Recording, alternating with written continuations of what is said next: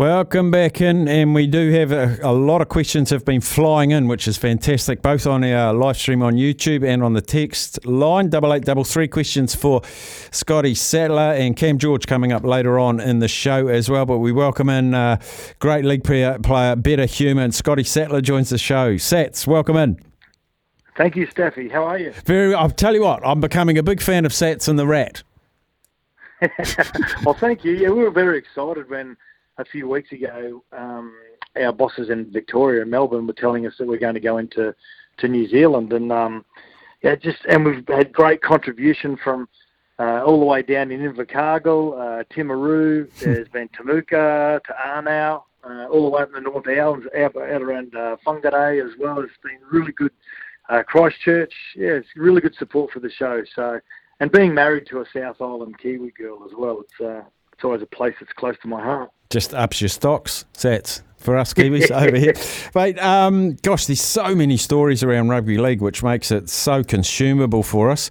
A lot of bullet points, a lot of questions have been coming in around Corey Horsburgh getting 4 matches, Jared Wairau-Hargreaves getting 7 matches because he crazily tried to contest.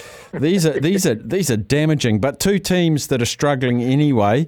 Were they expected for you, Sats, those 2 big suspensions?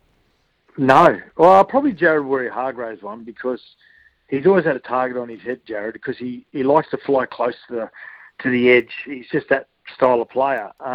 He's in his last year of his contract next year with the Roosters. You would think that he'd probably retire after that. But he's one of those players, Staffy, you've just got to have in your side. Every team's got to have a lunatic. You've got to have someone where you're looking through the corner of your eye. And the Warriors have got that this year. They've got 2 of them. They've got Adam Fanua-Blake and Marata Niokore.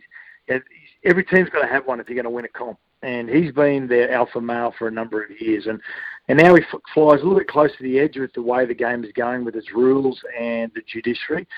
7 weeks I thought is probably a little bit harsh, but in saying that, that's the way they've been pretty consistent with some of the charges. Corey Horsburgh, on the other hand, I think it's an absolutely ridiculous suspension, to be quite honest. I thought it was just a really good contact. Yeah, he did tuck his arm into his side of his body, and yes, it would be gauged as a shoulder charge, and they have been consistently suspending players for that. But 4 weeks, I think that's a little bit extreme when we're trying to take, I think it looks as though sometimes we're trying to take that brutal contact out of the game, which is always going to happen in contact sports. There was no injury, there was no contact to the head, and I thought 4 weeks was a little bit extreme. Huge talking point over here is not only around the Warriors who've rested all their stars just about, I would say. There's a good 6 or 7 of them, and a couple are injured. Tohu Harris injured. We'll hopefully get an update from Cam George. But the absolute carte blanche resting of both the Storm and the Broncos and a number of other teams has riled some up, but we're getting a lot of comments here saying wrap Sean Johnson up in cotton wool and bubble wrap. All the top 4 clubs packed themselves when they saw what happened to Luai, so they're resting all their guns. Where do you stand on this resting before playoffs? Well, I suppose we play in a different era now where your performance department really owns this time of year. And what I mean by that is your strength and conditioners, your physios, all that team that makes up getting the best performance out of your players. So, they have a fair bit of say around about the workload. There's this famous word now in rugby league, which is workload. What's your workload? And everyone's got a number or some sort of gauge about what your workload is. And if you've reached that workload or you've played X amount of games, if a coach would have come to me and said, listen, you played every game and every second. So our year that we won the comp, I played every second of every game that year. Wow. And along with 4 or 5 other players as well. If a coach would have come to me and said, we're going to give you this weekend off, I'd have said, go and bite your ass. But we're in a different world now, and we've got to accept that. To be able to rest players means you've earned the right to, and you've got to look at it from a positive sense. Now, to the fans, it's not great, because if you're going to a game or you're a member or you've got a corporate box or it's a big game like the Broncos in Melbourne, well, you got the right to be a little bit disillusioned. But the way I like to look at it, Staffy, I like to take the half-glass full approach, is that you get to see some of the... I mean, once upon a time in rugby league, Staffy, we used to have the under-21s that play at 12 o'clock.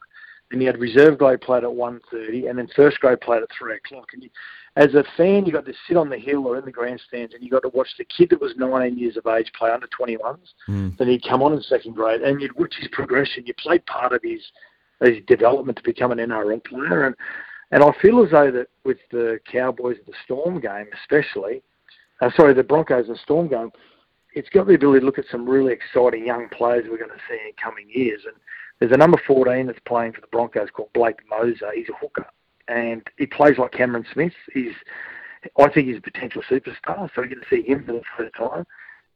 A young kid, number 14, playing for the Melbourne Storm called Sua Fa'alongo, who's a fullback for the Sunshine Coast Falcons, Melbourne Storm's feeder club.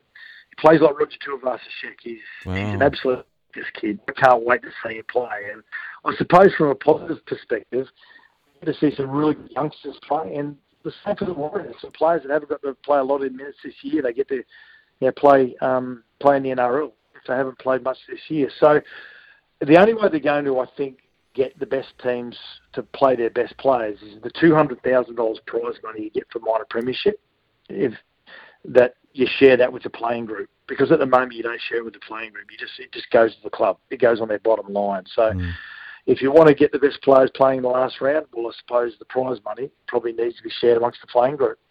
Would a competition-wide bye after this week, so next weekend, no NRL, we know the 8, we know who you're playing, you all get the week off, would that help or hinder? Because for me, there's so many factors, Sats, that there's no rugby league for the weekend. You lose your impetus. That's been a wonderful season, but it would stop the marquee players resting this last round. Or would it?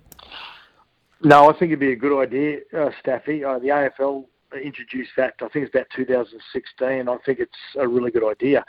I suppose what's different for us is that we've got the NRLW now. Now, I know the Warriors are going to come back into the competition very soon, but we've got a 10-team comp at the moment. It is flying at the moment when it comes to not only the standard of it, but also the always on the TV and also listening on SEN League. So what we could do is if we had that weekend off next weekend for our final 8 teams, we can just have a complete weekend which focuses on the NRLW. And I think that's a really important thing, just to be able to own that space. The AFL don't have that. Their comp just goes blank for a week. They have some off-field talk, they have some draft discussions they have, trade, sort of stuff we don't understand in rugby league and rugby. But in saying that, I think the NRLW could own it.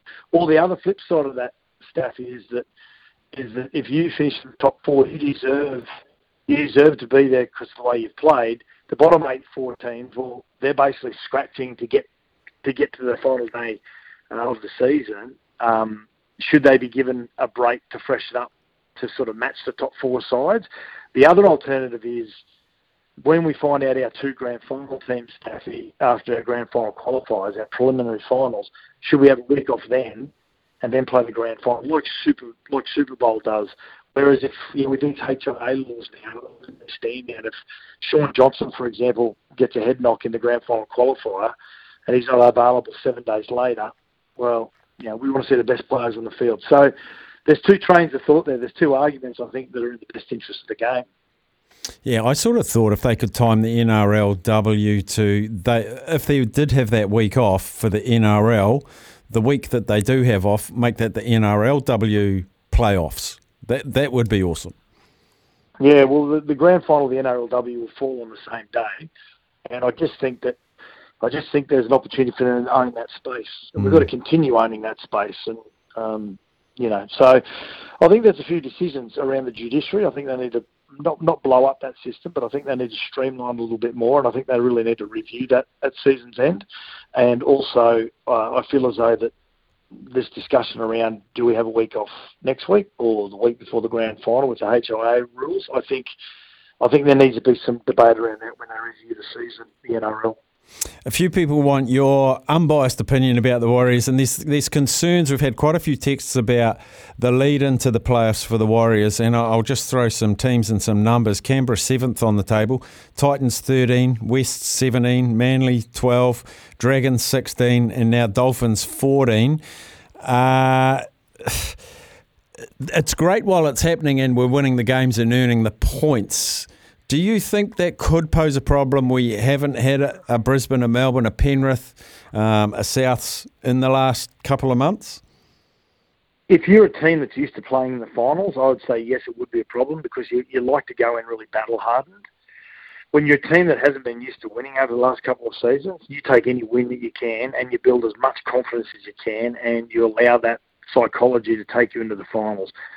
Yeah, there's a lot of people that are saying, so-called experts in Australia that are saying the Warriors we're just making up the numbers when it comes to the top four. And I always say, and I said it last night on the show, Staffy, be careful underestimating a team that everyone underestimates, because when you build confidence through wins, and it doesn't matter how you get those wins, you still win. And when you win, you gather this great resilience amongst your playing group where you feel as though you're unbeatable. So beating the 17th ranked team as opposed to beating the first ranked team, you're still winning at the end of the day. So you've got to take your wins and what's put in front of you. And what the Warriors have been doing is they've been winning games they're expected to win. They're the hardest games to win, Staffy, the games you're expected to win. So I think that's a pleasing situation for Andrew Webster and the players. So I think the Warriors are going to pose a huge threat to this competition. I just think on the wave of the emotion from the fans and the great support they've been getting, but on the back of that, just the way they've been winning tough, and I think that's really important. And I think they've got to take that and use that as an advantage. Text from Mark on the Temper Bedpost text line says, Staffy, could you please ask Scott Sattler if he thinks Souths will beat the Roosters tomorrow night? He's obviously one of those teams' fans. Well, you know what, Staffy and listeners, I think this is obviously the game of the round because there's so much at stake. I think no Latrell Mitchell, which probably could be a good thing, actually. It might be a bad thing, and that's a blight on Latrell. I just think if South can get to the finals, which is tough enough as it is, unleash Latrell in the first week of the finals, and we'll see a beast emerge. I think on the back of what's happened 2 weeks ago, a week and a bit ago, with Sam Burgess leaving the club last week, he's planted a bit of a seed amongst the club about whether they need to ask thoughtful questions about their conviction and their ability to set standards, which obviously based on results, some of those standards have really dropped over the last few weeks of South after Origin. So I feel as though that guys like Cody Walker and Damien Cook and Cam Murray and Campbell Graham, just to name a few of them, Jai Arrow to Junior, I feel as though that because of what's happened between that whole dynamic with Sam Burgess, him leaving the club, I think they might start questioning themselves about whether they need to lift a gear. And I know that the Roosters have got James Tedesco back, but Joey Manu looks like he's missing with a hamstring injury. So based on what happened at South, I think South may win this by 2 points. It even may go down to golden point because the NRL is salivating how the season's finished out with these two teams fighting over 8th position. So at the moment I'm saying South, just purely based on their cage being rattled last week with the Sam Burgess situation. Last question, Sats, and I feel like a group of mates may have colluded and all text in the same question from different phone numbers. They're saying, they've worded it differently, so I'll paraphrase. You played with some absolute greats like Wiley Lewis, etc., but they want to know what Mark Guy was like, such an animal on the field, but was he a prankster or was he a hard bugger off the field? It was all the above, Staffy and listeners. He was... before the game, there's a 2-minute buzzer that goes in the dressing sheds, which tells you you're about to run out. When the 2-minute buzzer goes, he used to march up and down the dressing sheds, and his eyes would be turning, and he was like a lunatic about to be released from the asylum. And when you'd release him, and when he was on form, he was devastating. Off the field, absolute prankster, and also he doesn't mind this, a massive kleptomaniac. He used to steal your clothes at training. So he'd turn up in his training clothes, and then while you were having a shower, he'd have a shower, and then he'd walk in and he'd use someone's towel who was in the shower, and then leave it on the hook again, and then he'd grab that person's shorts over there and that person's shirt, and he'd just walk out with his boots and his training gear in his hands, and then you'd come back from the shower and your clothes would be gone. So you're going home in the towel. That's it. So, yeah, he's a great character and one of the great human beings. he's so enjoyable to be around. Yeah, he's a great guy, MC, but an absolute lunatic on the field. Yeah. Oh, we need the characters, and we've got them, and they're still around as well. Hey, Sats, really appreciate your time talking to us on Running It Straight. We'll stay in touch. As always, thanks heaps for your time. I'm in Auckland on Sunday, Monday, Staffy, for the Simon Mannering Medal. So I'm so excited about being at that awards night after such a special year so far. There's still so much more to play for. Just brilliant. Good to have you here too, mate. Good to have you here. Pop your head in if you get a spare few minutes. I will be Monday afternoon. So I'll see you then. And great to catch up. Cheers, buddy. There he is, folks. Penrith Rugby League legend Scotty Sattler joining us. We'll take news, and after that, Cam George, CEO of the Warriors.